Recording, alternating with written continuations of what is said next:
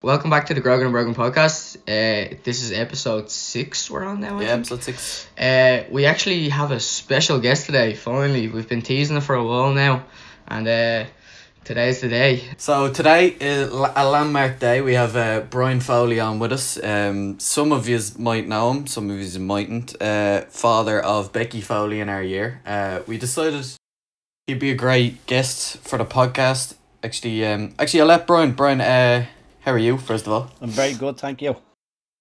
Good stuff. Why don't you tell us a little bit about what you do and what your job is?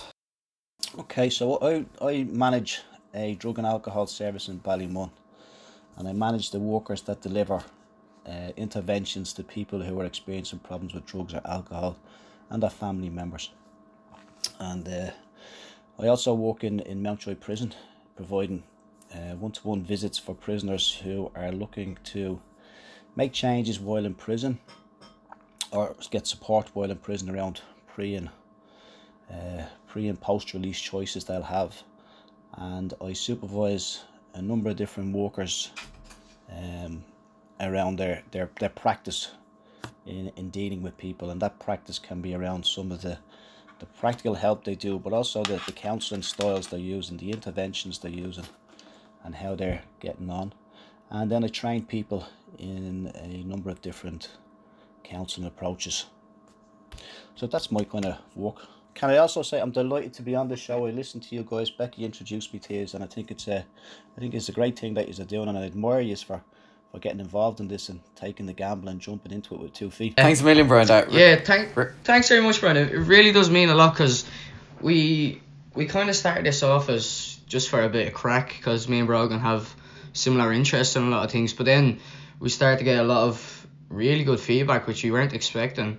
So to have someone coming from outside our circle to say that they're really enjoying it, it really does mean a lot. I think it's a great medium, the podcast, at the moment. So again, at your age, I admire you jumping in and taking the gamble with doing it and putting yourselves out there.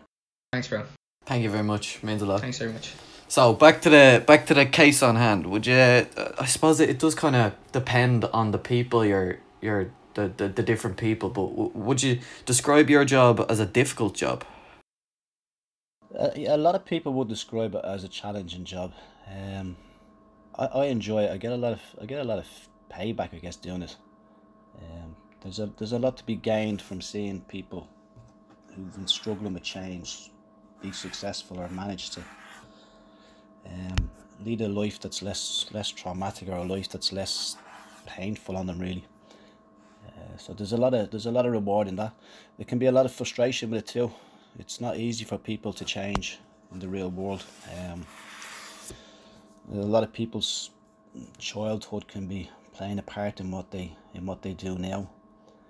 The behaviour they use, like drugs or alcohol, which helps them in a way, also pushes them further away from people, family members, pushes them more into criminology or crime, pushes them closer to prison, pushes them away from the people that love them. So it's a real difficult situation for the person who's looking to change. If they end up in the homeless sector, the hostel services can be very tough to survive in. It can be very dangerous, fearful, threatening place to be in. Again, drugs will help you to sleep, drugs will help you pass the time.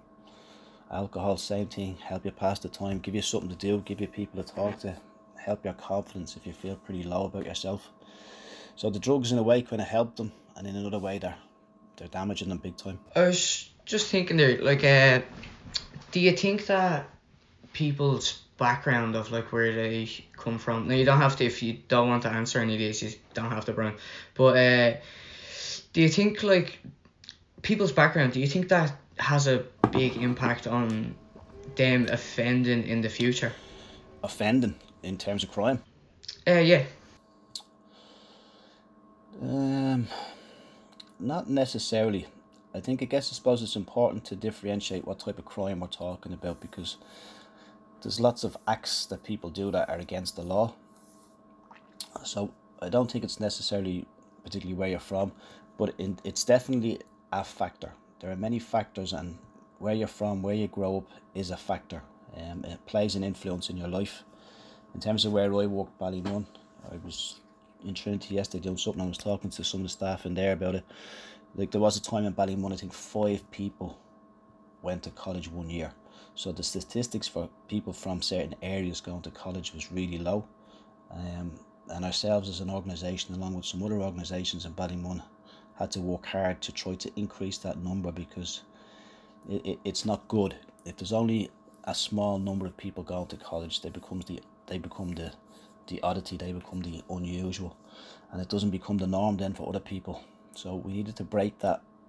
We needed to break that attitude, that mentality, and begin to get more people to go to third level, because that's better for a community. It's much better for a community if there's more people going to college, more people getting third level education, more people getting good jobs.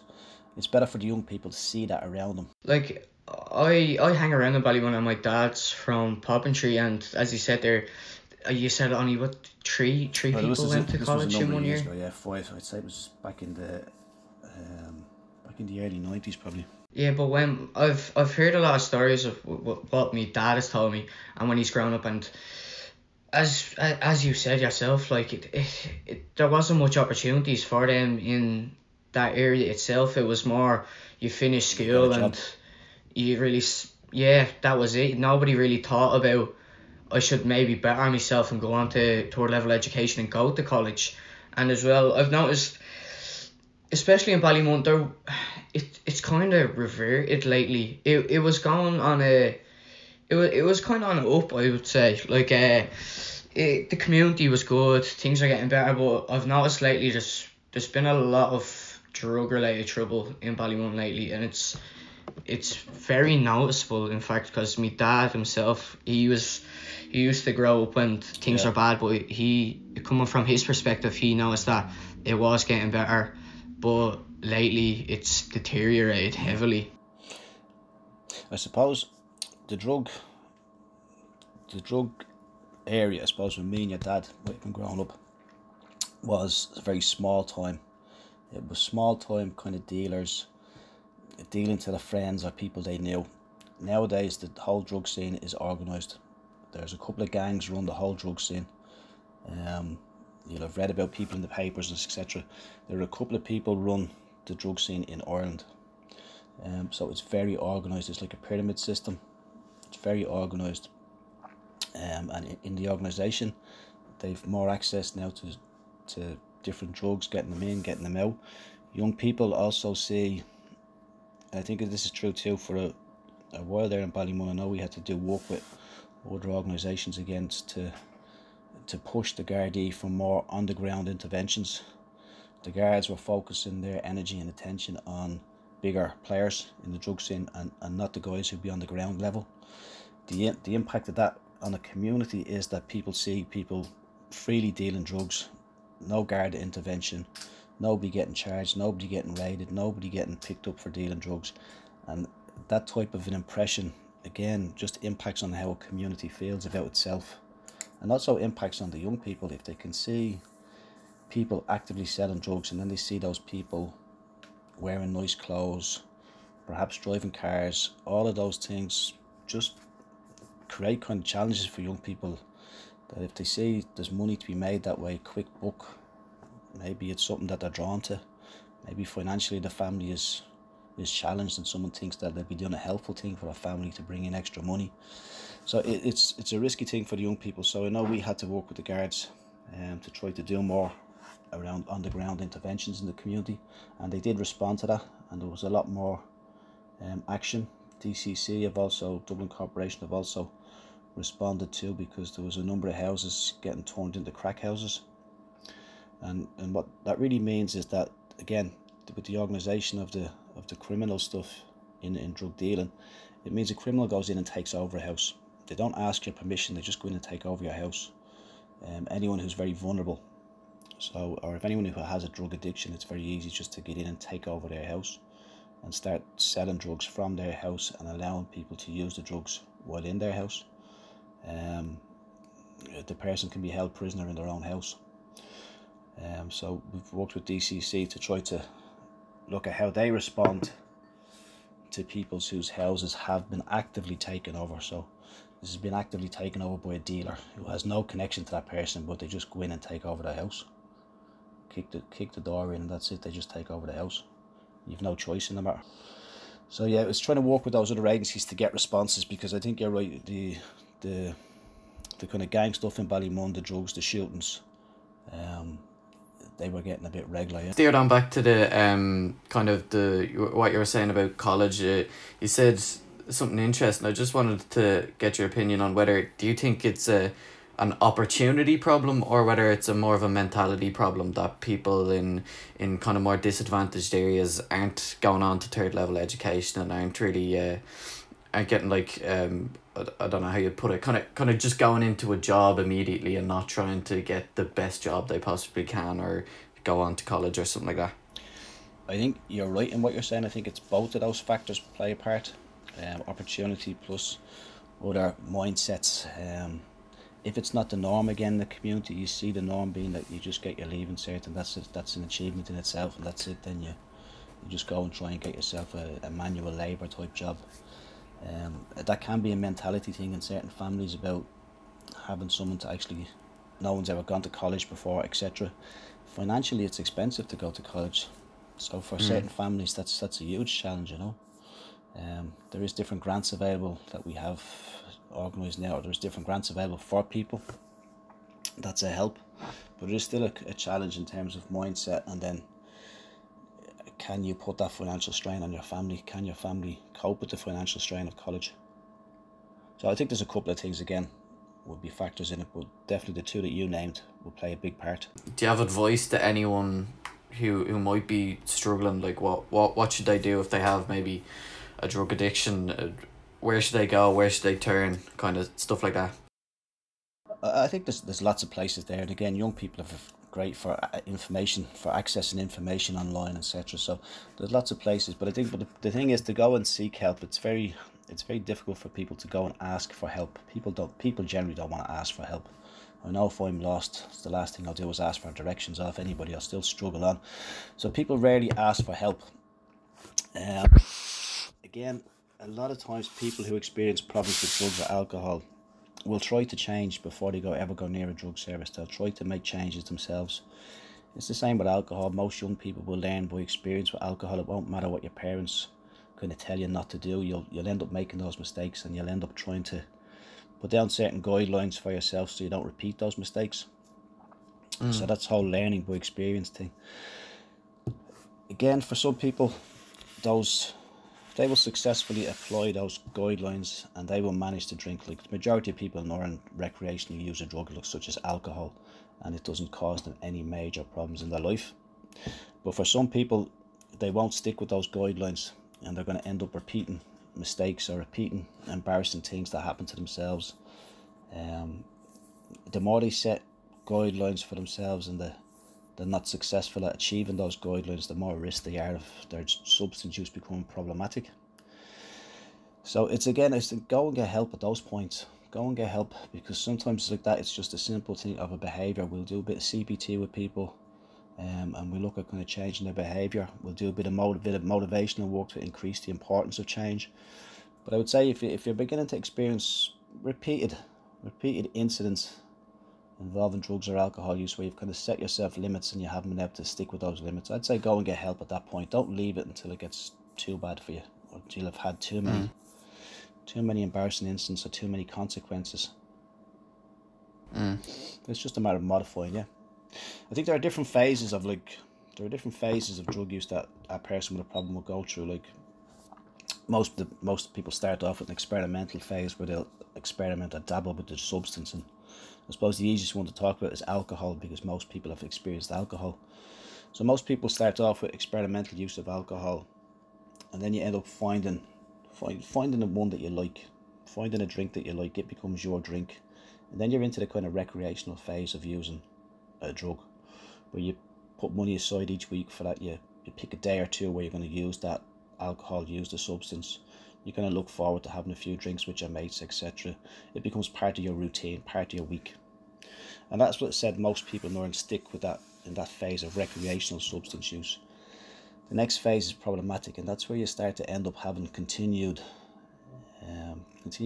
embarrassing episodes, continued episodes where there's consequences for your use of that substance, whether it's a physical consequence, mental consequences, emotional, family.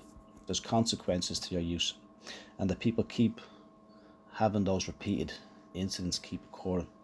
And then the last phase is what you call is a chaotic phase, and that's where you're looking at physical addiction setting in for somebody, where your body now begins to crave the drug, and you'll go into withdrawals if you're not having the drug.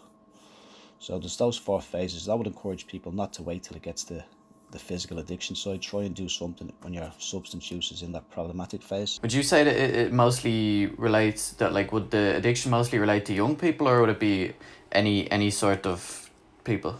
That's an interesting question, all right, yeah. I guess the majority of people that come into our place would be older, although our service is called the Youth Action Project, because it started off in the 80s when there was 3 young people died in Ballymun from mixing alcohol with what then was a kind of very heavy sedative tablet called the barbiturate tablet. They're no longer really on the market. But mixing alcohol with that tablet, and people overdosed and died. So the organisation that I work for was started by local people who wanted to try and respond to what they seen happening in the area, and those local mothers and fathers began to form this response, a parents' response. And at that point they mostly were giving out information to other parents about drugs in terms of signs and symptoms, what the street names are, that kind of information. And as they became more organised, they then began to work with young people, and the name Ballymun Youth Action Project was formed so that they could respond to young people in the area. Nowadays, though, most of the people that we work with are adults. We have very few young people coming in, and the young people that we do have coming in, it would tend to be that there's been involved in crime somewhere. Some kind of criminal act has happened, whether it's been drunk and disorderly, whether they've been drunk in school, whether they suspect that they've been using weed in school or outreach or something like that, and they would be asked to attend our service as a way of them keeping that place in school or outreach, etc. So most of the time it's adults now that come into our service, although that does cause confusion for people, the fact the name is the Youth Action Project. So it's something we looked at about 3 years ago, would we change the name or not? And at that time the consensus was that we would keep the name for historical purposes, probably. We find that like most people don't even really know that we're there in Ballymun, because it's only if you need a drug or alcohol service that we'll actually go looking for one and finding out about it. So yeah, I think the name is a barrier in some ways, and in other ways people have still been able to find our service and still come in. Very interesting. Just with the people who do actually come in, and you talk to one-to-one and stuff like that, would you be able to actually build up a relationship or kind of friendship with them, or is it strictly kind of this is a job, or we're not like friends really, I'm kind of helping you out? That's a good question. You do need to form a relationship, but I guess there's boundaries within that relationship. We would need to be working to try and form some type of therapeutic alliance, some type of alliance that's going to allow the person to open up about their failures, their weaknesses, their struggles, and to put their ego aside and talk about those areas. So you would need to form an alliance, because there's much more likelihood that you can influence somebody in a positive direction if that relationship is there. If the person feels like you're judgmental, you're not on their side, you're against them, you look down on them, it's very hard to get change out of somebody who feels that way. So we do need to create, as workers, we need to create a therapeutic alliance. Now that's not necessarily like what football team are you into and how many brothers and sisters do you have. It's not those types of questions, but we need to form some type of a working alliance, a working relationship, that they can trust us enough to talk about their weaknesses, really, to reveal their true selves, those parts of ourselves that we tend to hide, to open that up and reveal that. So we do need to form an alliance like that, but it wouldn't be where we would be meeting them outside of work hours for coffee or anything like that, you know what I mean?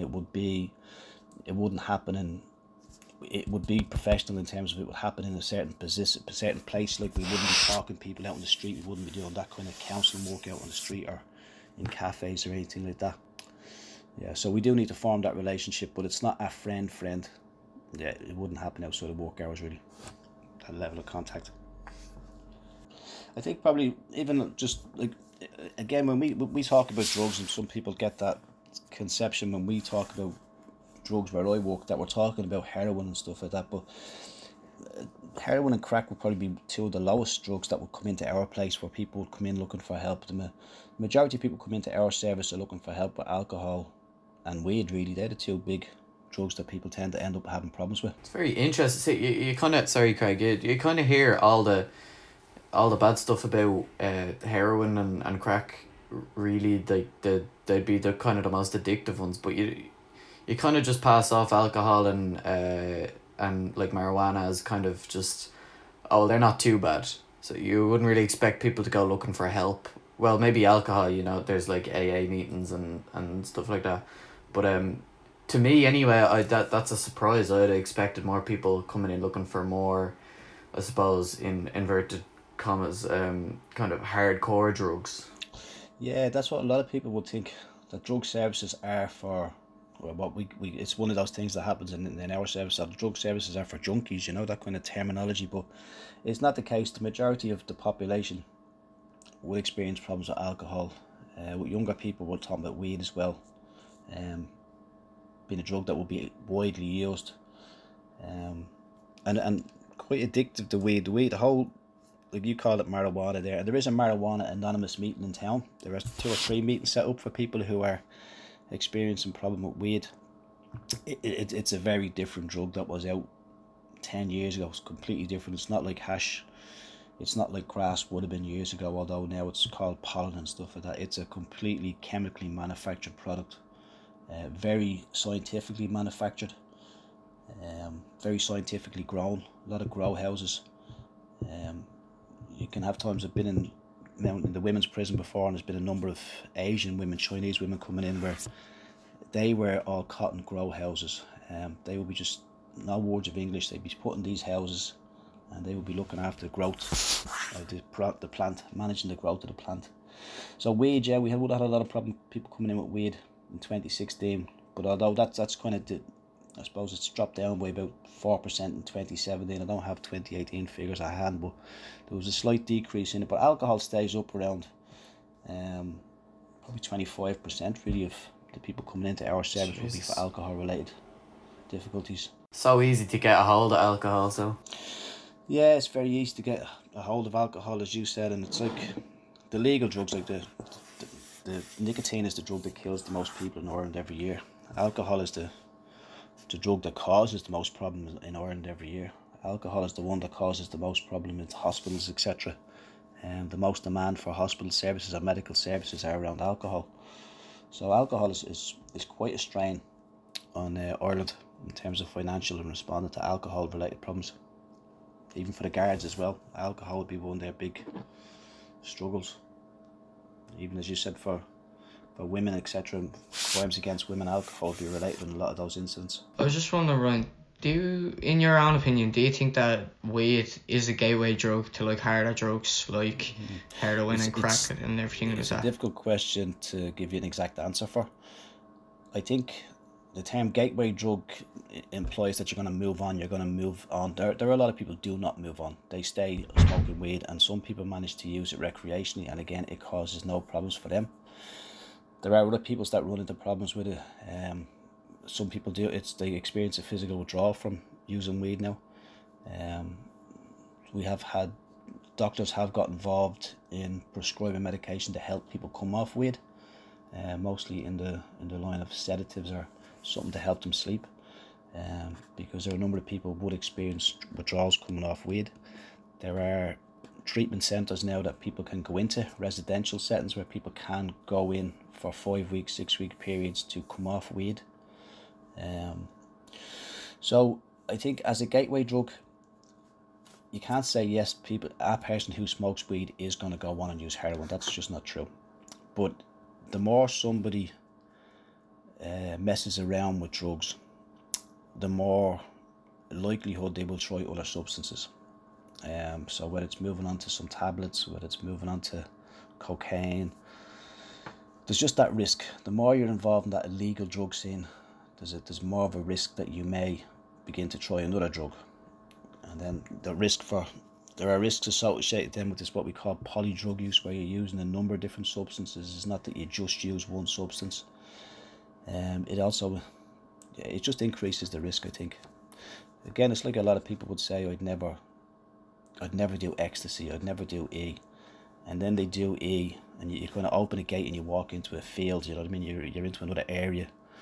And then you say, I'd never do cocaine, and then you open that gate and you just do a little snort of cocaine at some party. And it's just a once-off thing. You say, I'm not going to do that again.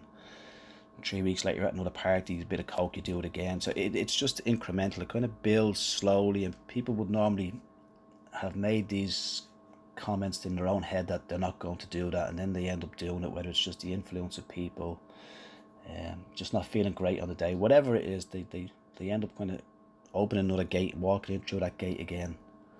So I think it can be a risk for people. If you start smoking weed, the risk is that you may move on, or you may be more open to trying other drugs because you've been using weed. And again, there's the whole thing of like, all of these substances work on your brain. All these drugs work on your brain. They have to affect certain chemicals released in the brain. So your decision making, your judgment, all of those things are impaired. Most people would have experienced that with alcohol, where they said, oh, I'm only going to go out and I'm going to have 5, or I'm going to go home at 10 o'clock, or I'm not going to do this. But once the drug is in your body and interacting with your own body, parts of your brain will be impacted. So your whole judgment, how you make decisions, that's impacted by the way alcohol works on the brain. It's the same with the way weed works on your motivation. Weed works on your brain. People who would normally have quite active goals in life, and the drug begins to put those goals on the long finger, and motivation starts to decrease. It's just the way the chemicals interact with our bodies. Would you say how big of a role would you say peer pressure has in young people engaging in drug use? Very big. I'd say, although people don't like to admit it, that they're influenced by their friends. We're all influenced by everything. We're influenced constantly. I think the social media thing is huge in terms of a very full 24-hour way of influencing people. Fashion influences people. You're all most young people will be exposed to fashion, etc. So there's lots of things influencing people. So I would say we're all open to influence. Even as adults, we're open to influence. We're probably not as influenced by it. We probably, in terms of that, as people mature, you become, I guess, less influenced by those around you and more influenced by your own values, your own goals, your own morals, your own ethics. I think as a young person, you're still developing them, so you're more open to influences from the outside until you find your kind of true self, in the sense of terms of, this is what's important to me, and I'm going to stick by this even if it does upset my friends, or even if it does upset other people. Do you reckon there's a way to kind of solve that problem of peer pressure, or is that going to be a problem for the future anyway? It's an excellent question.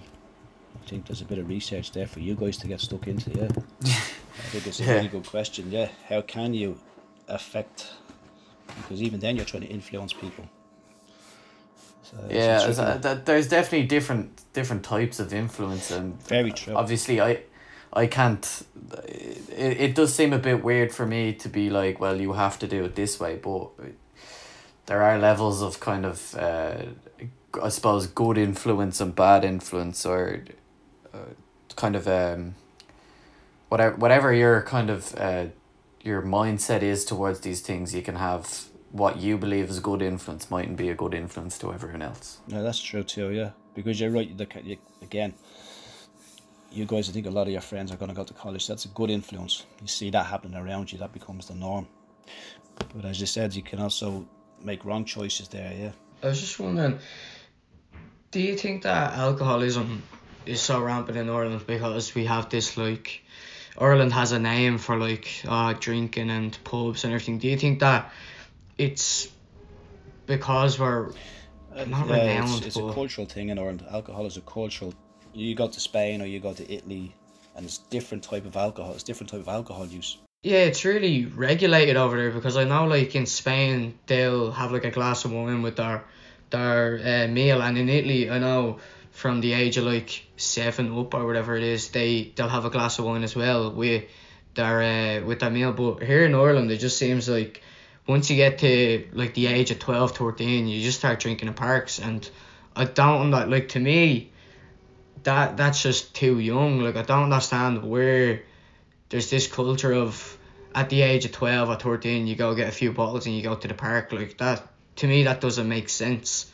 But I was just wondering, do you think it's because we're known as like being not alcoholics but drinkers in Ireland itself? It's a huge question, isn't it? It's a huge question, but definitely because we're Irish, the alcohol has a cultural impact on us that is different than French people, that is different than Italian people, that is different than Spanish people, that is different than American people too. We our relationship with alcohol in Ireland is odd, all right, yeah. It plays a big role in our lives, as you said. It's part of almost that maturing process. It's part of growing up, that you go and you get someone to get your drink, or you manage to rob your drink out somewhere, and you find yourself in a park drinking, and that's the best thing ever. The more you can drink, the better you are. Yeah, we have an odd relationship with alcohol. I think it's changing though. I do think it's changing. I think it was very much a way of being as a young person. I don't think it's as active now. I don't think it's as important as it was when I was growing up. I think it's probably got less of an importance. I also think probably now, back when we were growing up, you drank to get drunk and that was it. There was no two ways about it. That was the end goal.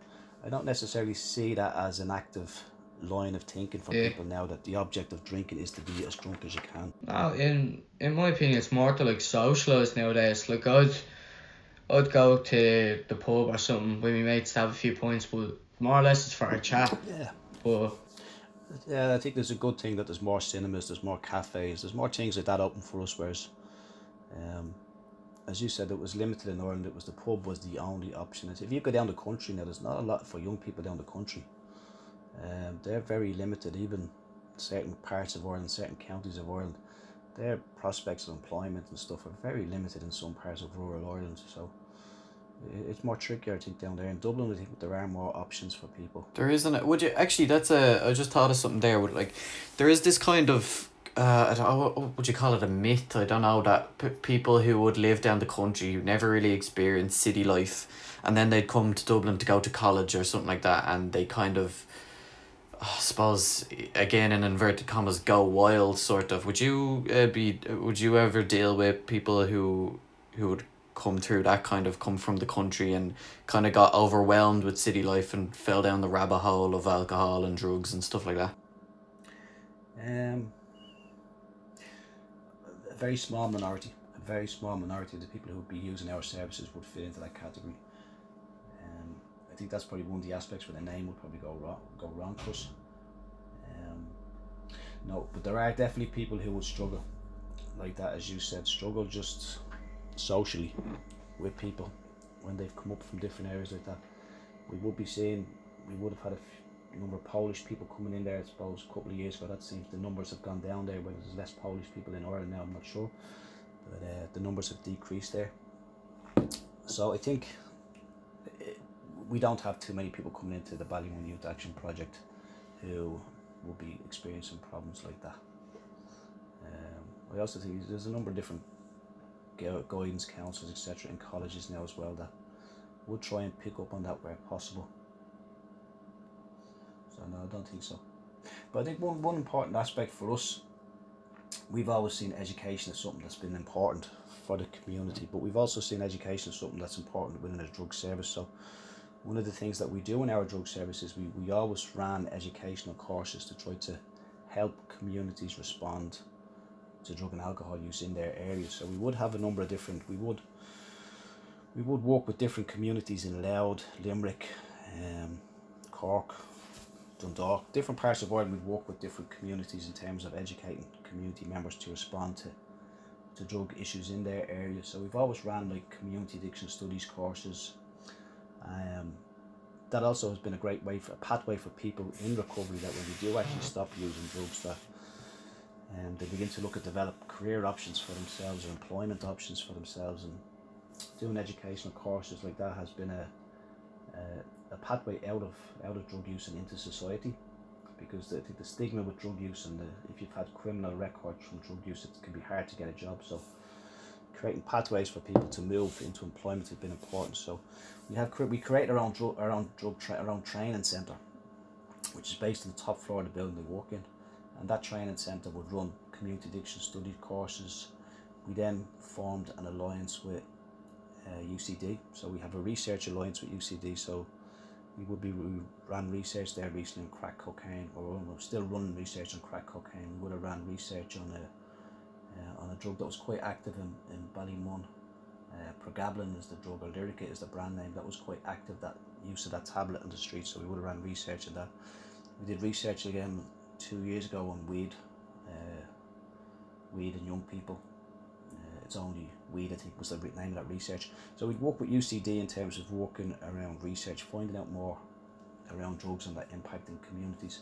And in that alliance with UCD, then we created a diploma, so a level 7 diploma in community drugs and alcohol work that we run in conjunction once a year with UCD. And now we've just created a level 9 in women and substance use. That's an online course. So that educational pathway is something that we worked on to try and create, to give people a pathway of, I guess, taking their learned life experience and actually turning it into something productive. So yeah, we've a number of different courses that we run in our education centre. Like, again, just different approaches, a community reinforcement approach, CRA, which will be another intervention, motivation interview, CBT. We've run all them courses up in that education centre.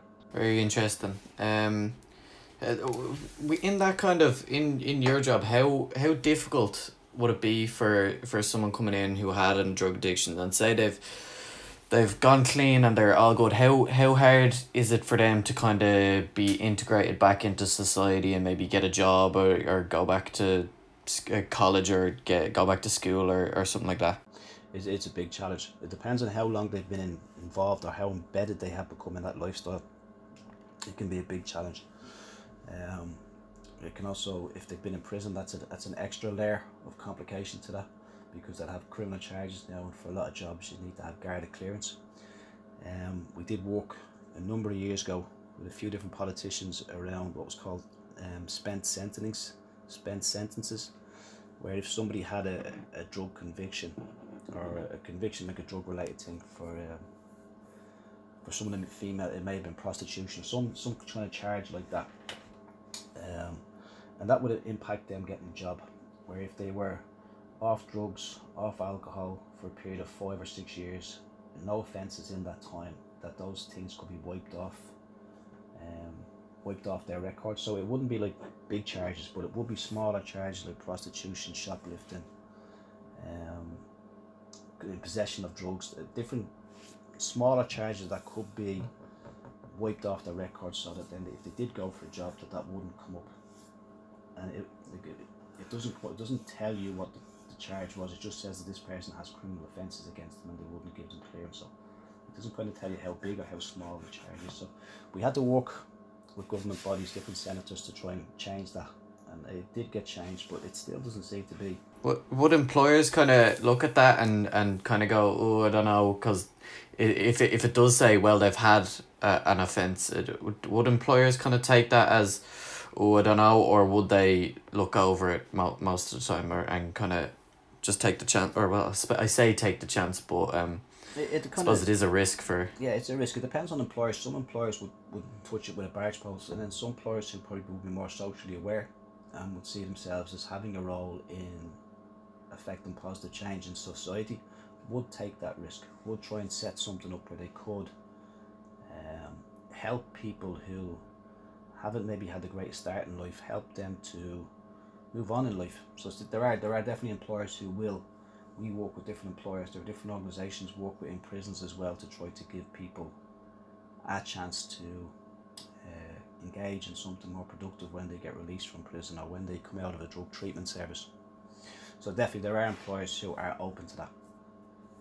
But it's very important, like if you can think about people who use drugs, it's a full-time job. It's a full-time job to use drugs. to get money to get the drugs, to continue to get money to get the drugs. It's a full-time job. So if people stop using drugs, they have a lot of time on their hand. They have a lot of time on their hand.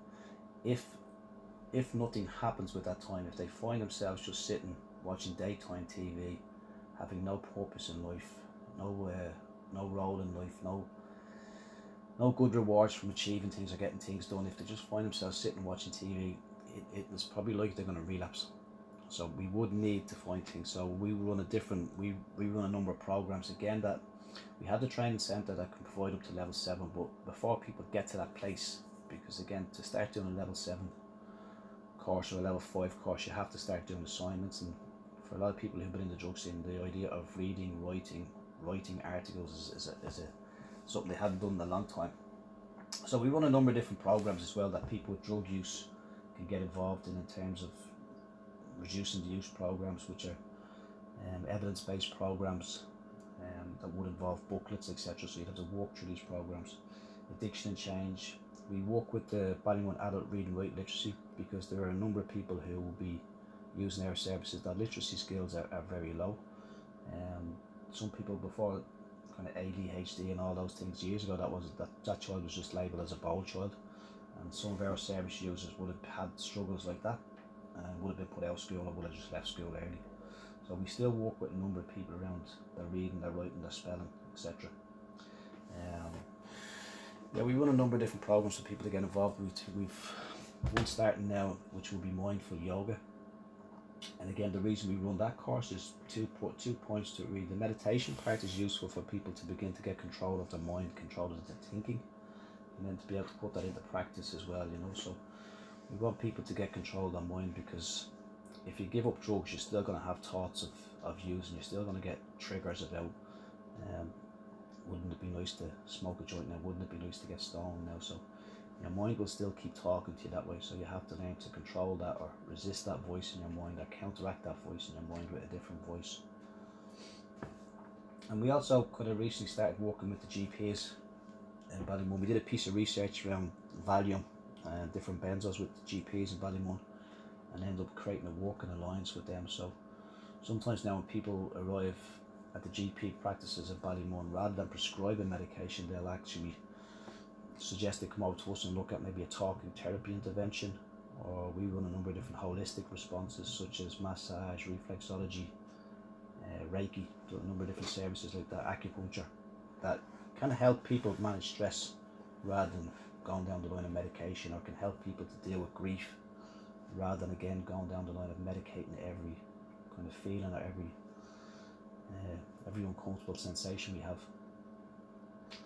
So that's been important for us working with the GPs, because like that, there have been a number of drug users that have medical problems that the GPs for us have been great. They've responded, they've come over to our centre and seen people in our centre rather than as a helpful thing. So it's a good alliance to have working with the medical end of it. So even when it comes to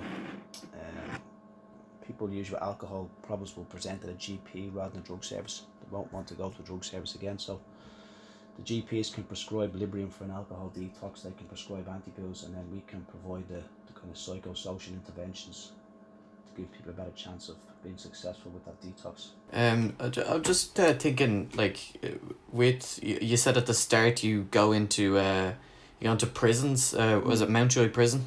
We work in all the prisons in Dublin, really, yeah. But we visit prisoners in all the prisons in Dublin. So Mountjoy, Weefield, Clover Hill, the Docus prison. We work in all them ones, but we do we're involved in a program, Mountjoy, a drug treatment program.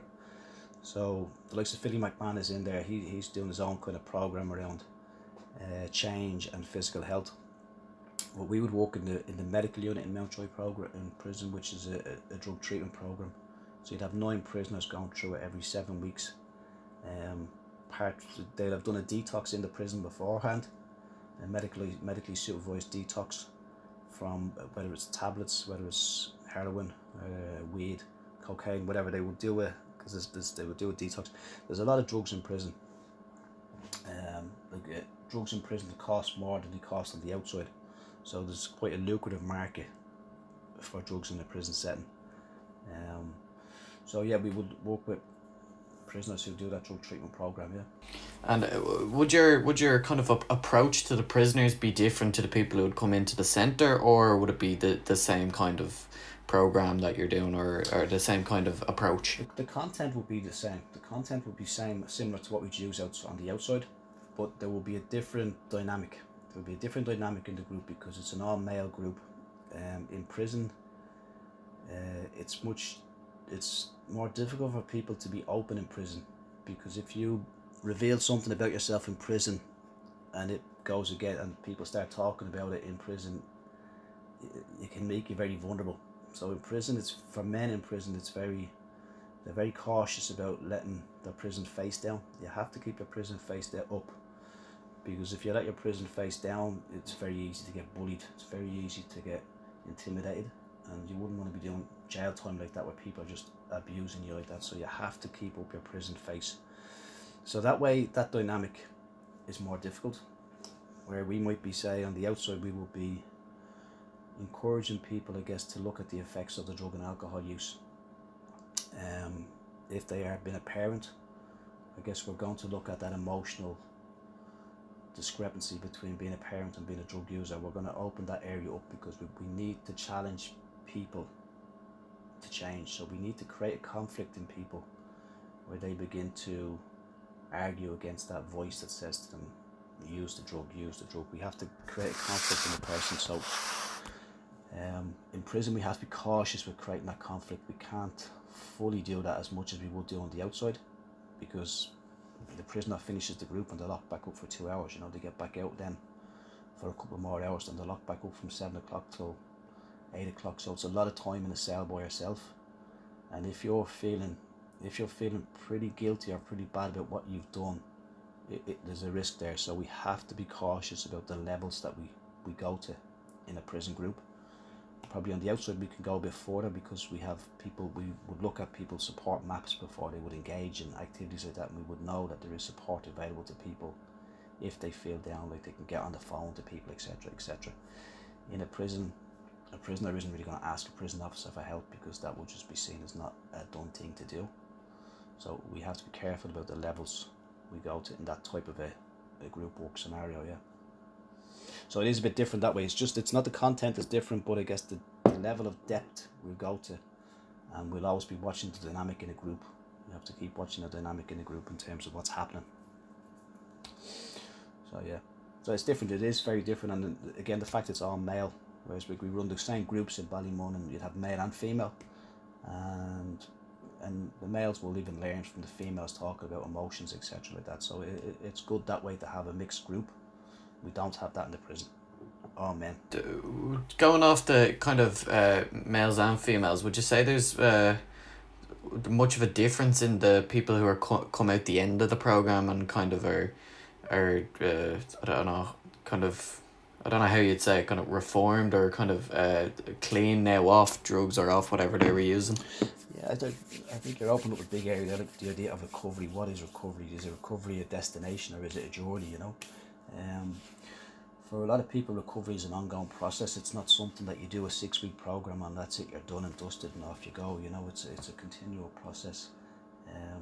We work with people who have given up alcohol, and they may have left our services, but they pop back in because they've got a wedding coming up or they've got a holiday coming up, and they don't want to drink at that, but they know they're going to be under pressure to drink, and they have to come up with kind of safety plans for themselves with how they're going to manage those episodes. So the idea of being recovered, it's an ongoing process, I think, for people.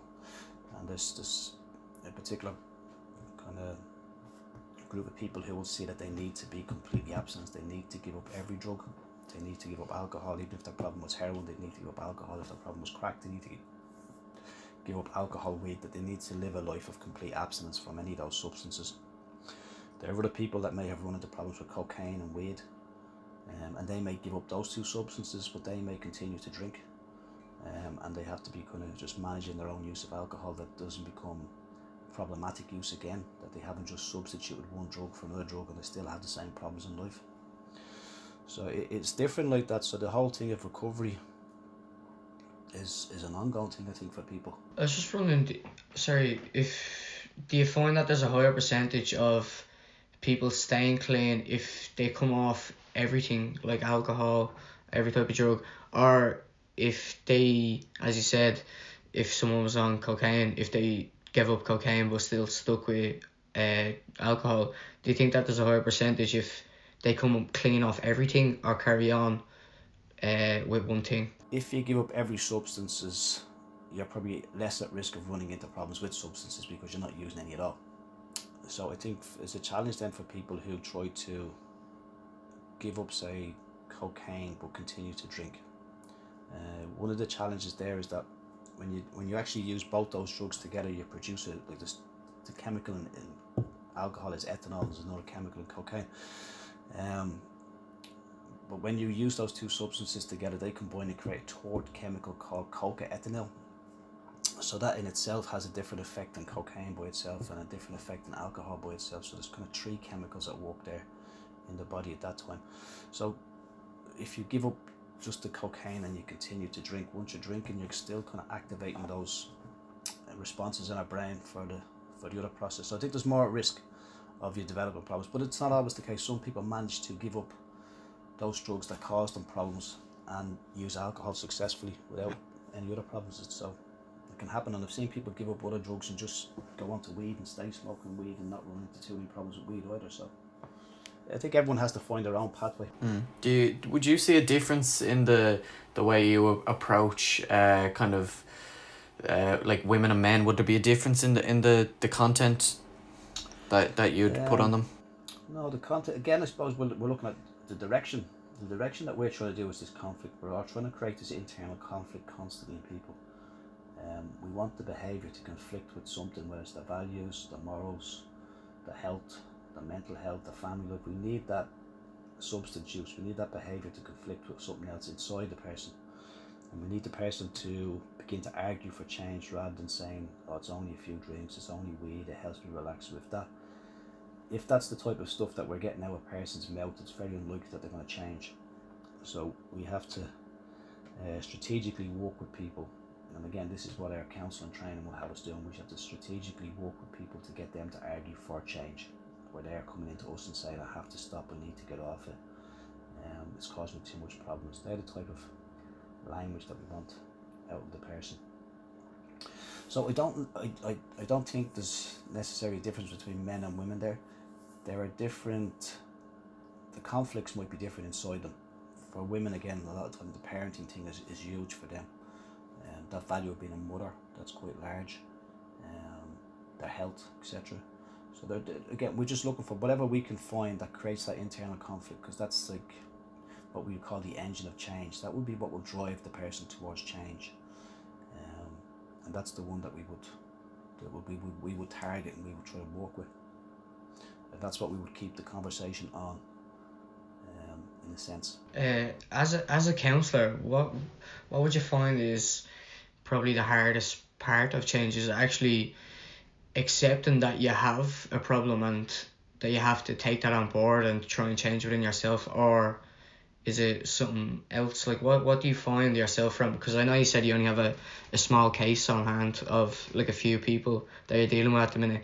What do you find is the hardest part of change? In a nutshell, it's the whole thing, yeah, because, well, really, most people would know know themselves that their use of drugs is a problem. We wouldn't really need to argue that with people, because we can get that out. As counsellors, we are trained, so we can get people to see the downsides of their substance use. Anyone who smokes drugs, anyone who smokes cigarettes, say, they actively know the health problems, they know the medical problems because of advertising. Again, to a lesser effect, alcohol, but anyone who's using an illegal substance will know that there's problems associated with an illegal substance, whether it's criminology, etc. So people are aware of those consequences, but they're also aware if the drugs work. If drugs and alcohol didn't work, people wouldn't use them. So they're usually ambivalent. They're usually caught between two stools. On the one hand, it's causing me problems, and on the other hand, it helps me. So people are caught with that dilemma themselves. And I guess as counsellors, then we will strategically work to tip the weighing scales in the direction of change. But we wouldn't be coming in trying to force the person into change, because if you start pushing somebody towards change, and this will have happened, families will do this. Families will be the first ones that start those conversations about change. You know, they'll have seen the changes in the person that they love, and they'll be the ones that start to argue with the person about their behaviour. But once you start arguing with someone like that, what tends to happen is the person starts defending the behaviour. So they'll start coming up with what we would call sustained talk, which is language around keeping the problem behaviour going. So it'll be language like, it's only a few joints, it's only a few drinks with your mates. See, that's the way I seen it. I thought that a lot of people would be in denial.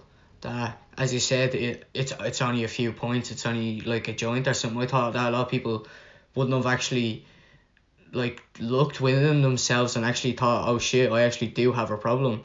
But I would have thought that they would have just took it. Well, they would have been in denial with their problem itself. The denial thing is like, is that a condition of people, or is that something that happens when they begin to talk to somebody?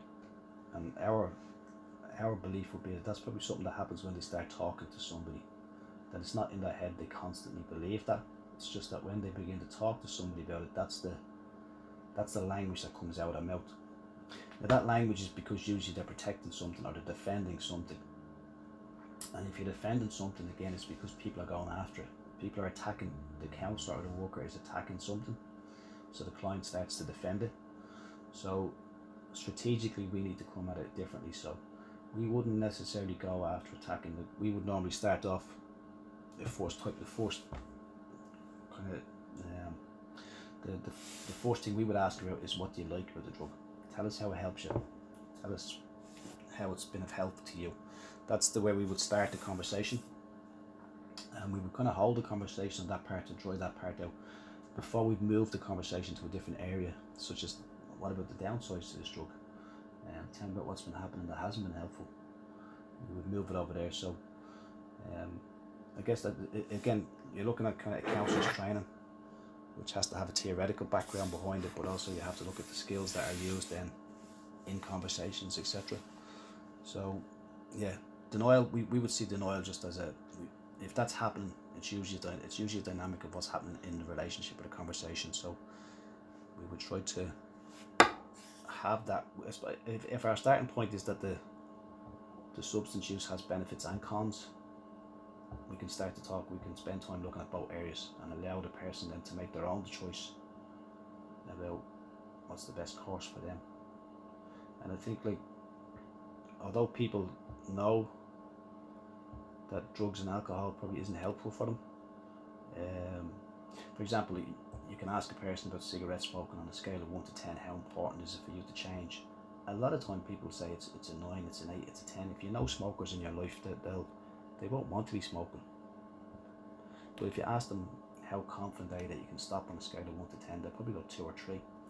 And if they're not confident that they can change, they won't take on that chance to change, because they're going to fail again. So even asking a simple question like that for us as a worker can tell us what areas we need to work on. We don't need to increase the importance of change, we just need to work on the confidence to change them.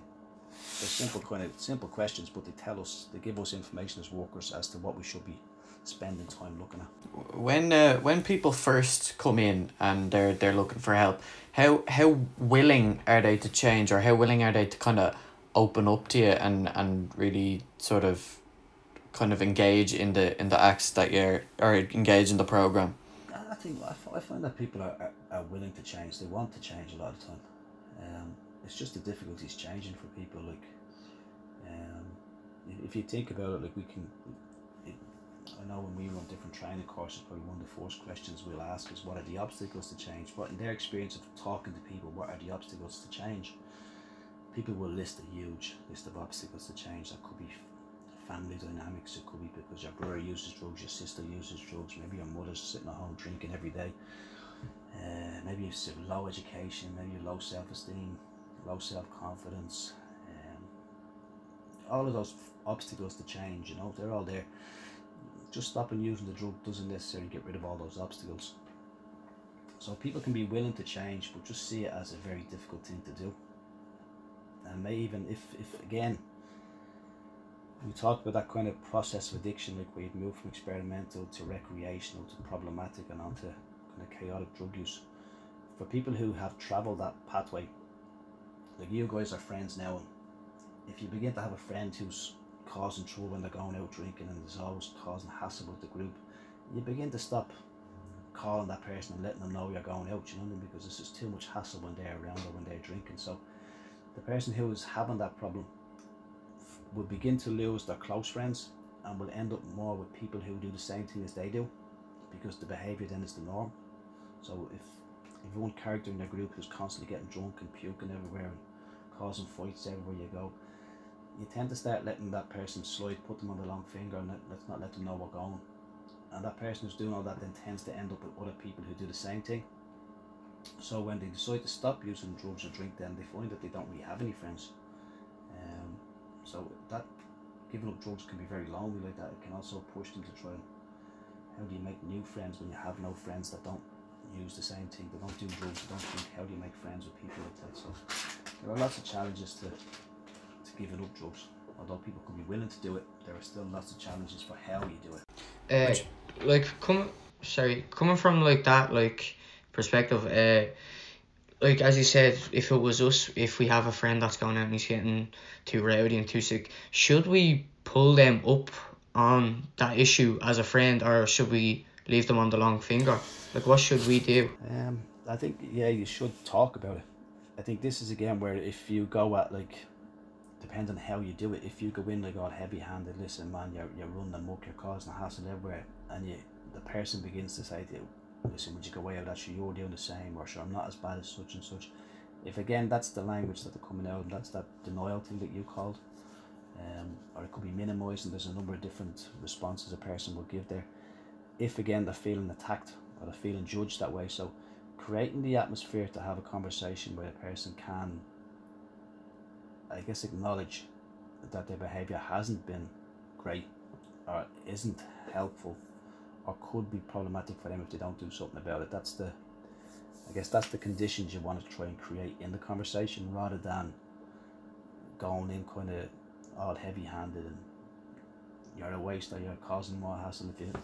So I guess you need to be careful that you don't create that denial, you don't create that stance that a person has where they begin to defend their behaviour or defend their drinking, because the more they hear themselves saying it's not that bad, the less likelihood they're going to change, you know. So I think it is important to talk about them, you talk about it with people, but try to create an atmosphere where the person can hear what you're saying and not get all defensive about it. I guess talk about your concerns rather than what the person is doing, because again, people feel blamed or they feel attacked. So if you can talk about, listen, this is, as a mate of yours, this is what worries me, this is what concerns me, when I see this happening to you, I get upset watching it, or I get concerned, I get worried about your future if that continues. That type of an approach might get you a better outcome than going in kind of, you're a dope, you're a muppet, that kind of stuff. Yeah. Would you say there is a problem with that? Would you say people going in heavy-handed, kind of more accusing people rather than kind of showing them their concern? Would you say that's a problem with people not coming and seeking help, kind of going, well, they're just kind of bullying me, or they're kind of singling me out, or and then would they be more likely then not to go, or is that a dynamic even? No, I think you've hit the nail on the head there. The way you phrased that was excellent. Yeah, people felt like they're being picked on, they're being forced to do something. It's very unlikely that person will change if that's the sense they have, because they're going to defend. They're going to feel bullied or pressured or coerced into something, and they're going to defend that action. So yeah, if that's the method, you're probably not going to have a good outcome, and that will probably be the method that families would take. Families would tend to go in very much authoritarian in the conversation, especially with a young person, and that doesn't tend to have good outcomes in terms of what they're trying to achieve, you know. So I think again, getting the hell. I know about a woman and a man booked in for 10 o'clock on Monday morning, and this is a wife and her husband. The wife is very concerned about the husband's use of cocaine and alcohol. He's not that bothered about it at the moment, she says. But again, I guess that's because of the way she has tried to have conversations with him about change. That he's responded that way because he sees her trying to force him into doing something. that. So when the two of them sit down on Monday morning, I'll ask her to talk about what she sees that worries her. I'll ask her to talk about, and I'll try to be listening for any type of area where he begins to agree with her, and that's the area that I'll try to develop for him to become more open to that side of his behaviour that is causing problems. Yeah, but I think families tend to go in all heavy-handed. They want to see the person change. They don't want the person to continue doing what they're doing. But the approach to the conversation tends to be that very confrontational, very demanding. And I think the person that they're trying to impact change on, they're concerned, their substance user, they'll tend to defend that very much, and it won't be a good outcome. The conversation, the hope of the conversation, the aim of the conversation won't turn out the way they hope it will turn out. Oh, would you say a kind of family and a support system, maybe friends or something, would be integral to that road to recovery, or that journey that people would be going on? It's a really important ingredient in it, really important. There's a lot of research out there that if someone who's going to take on a change process that has a good support system, there's a good chance they'll be successful. But it's important we work with the family, because the family can be expecting a lot of the person. They can expect things to go back to the way they were very quickly, and that it's not that time. It takes time. So sometimes the family, in trying to help, can put more pressure on the person. So we do need to work with the family as well around their expectations. Even sometimes we need to work with families around how they communicate with each other. We would have family support groups and that, where we would look at communication styles within the family system, expectations, etc. We would do couple sessions with people again, because if they have a partner who's a great support, that can go a long way, Now if they have a partner who's very critical of them and very criticises a lot, that's probably not helpful, We're going to end up making the person feel bad about themselves or something. Would you say that the kind of the time it takes to recover, would that put people off ever? Like, kind of the people get impatient that it's not happening as quickly as they'd like it to? Yeah, I think, I've never worked with anybody who wanted to grow up to be a drug addict or an alcoholic. I never ever worked with anyone that said that was a goal of theirs as a child, People just fall into problems with drugs and find themselves then struggling to get out of it.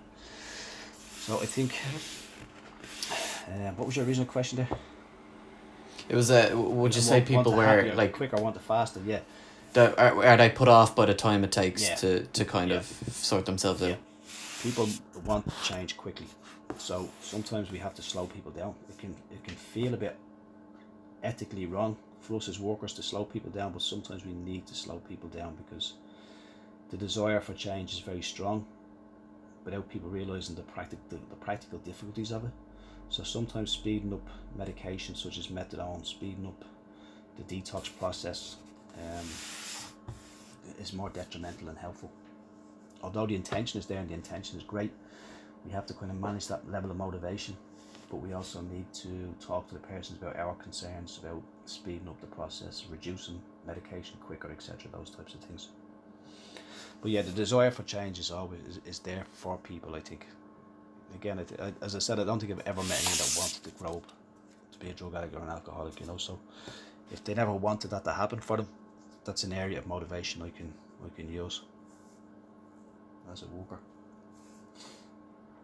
Yeah, and I think we have, as I said, we have a number of different programs in the app, so we give out certificates for people who have done them programs as an acknowledgement, like they've, whatever it was, a number of attended sessions, or that they completed the work that was required to get the certificates. But we also run recognition events, and we run them as a way of acknowledging the efforts that people have put into change, and even the courage that it shows to change, to acknowledge the struggle of change.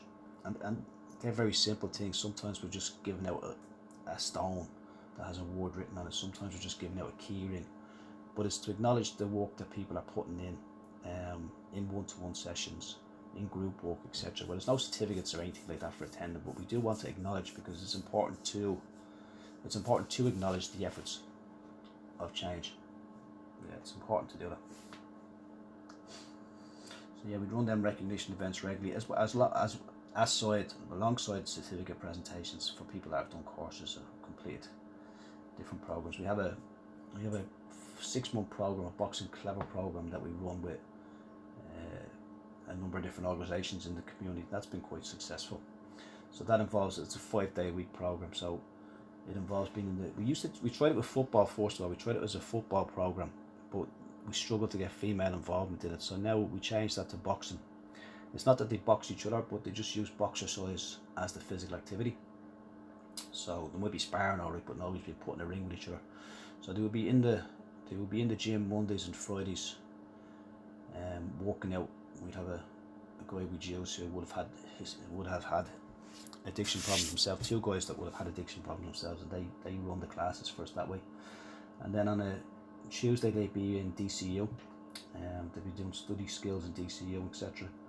On Wednesday they'd be doing an addiction studies course, and on Thursday they'd be doing health related fitness, FETAC level 5 or QQI level 5. So that's a 5-day-a-week program that we've run 6 months of the year, you know. That's quite successful. But it's the like of having physical activity, because we'll then get them, we'll get the money for gym membership. We'll get half the fee for gym membership. So like I think to use the gym in Ballymun is €30 a month for people, but we'll get them €15 a month, with the whole idea of increasing physical activity, that the impact of physical exercise can have, the benefits of that, but also giving them a place to go, giving them a structure, and that seems really helpful too. Yeah, brilliant. That's really good work you're doing there. We'll finish it up then now. So is there anything else you want to say, Brian? No, again, no, I think it's a great thing that you guys are doing. So it's delighted to be asked to be on it, and if there's any other way I can kind of help in the future, feel free to ask. Yeah, of course. We'll be in touch. Do you have a website or anything that people should go and check out, see if they can help out in any way, or even if maybe they know someone who's struggling with addiction who can maybe come and have a talk with you? Yeah, and I think that one of the advantages for us of having a trainer, like we used to be based in a block of flats in Ballymun, and the benefit of being based in a block of flats was it was very confidential, because once you walked into that block nobody knew where you were going. So now we're in a standalone building, like we've a 4-story building in Ballymun, now everyone knows if you go in that door it's because of drug or alcohol. So that in itself, that stigma is alive and active. But that's one of the benefits of having the training centre in the building, is that people can come in looking to access one-to-one services, but if they bump into people, they can say, oh, I was doing a course there about addiction, or I was finding out information about a friend of mine who's interested in doing a course or learning about addiction. So I think, yeah, the website is byap.ie. It's also on Facebook and Twitter as well, under the Ballymun Youth Action Project. But I think if there's the 2 aspects there you mentioned, if somebody was experiencing difficulties with drugs or alcohol and wanted a bit of support around it, or if people were thinking about a career in the field as well, there's pathways there in terms of level 7 courses, etc., level 9 courses, if they were considering a career in drugs or alcohol work. Yeah, brilliant. Right. Well, it's been an absolute honour to have you on as our first guest. And it's been an absolute pleasure, Brian. It's been a pleasure. Thanks, guys. Yeah, well, we'll hope to get you back on in the future, and maybe hopefully we'll be a little bit bigger, get a few questions in for you, and get some questions from people who listen to us for you to ask you, and yeah, that'll be brilliant. So thanks a million. And again, if you ever want to, thanks very much, Brian, try and talk to somebody who has come through the whole drug and alcohol thing or out the other side, give me a shout. I'm sure I could find people that would be willing to engage with us. That would be brilliant. I'm sure we'll be in touch and we'll try and get that sorted. Alright, good luck, guys. And thanks for having me on. Thanks a million. Thank you. Thanks very much, Brian. Thanks.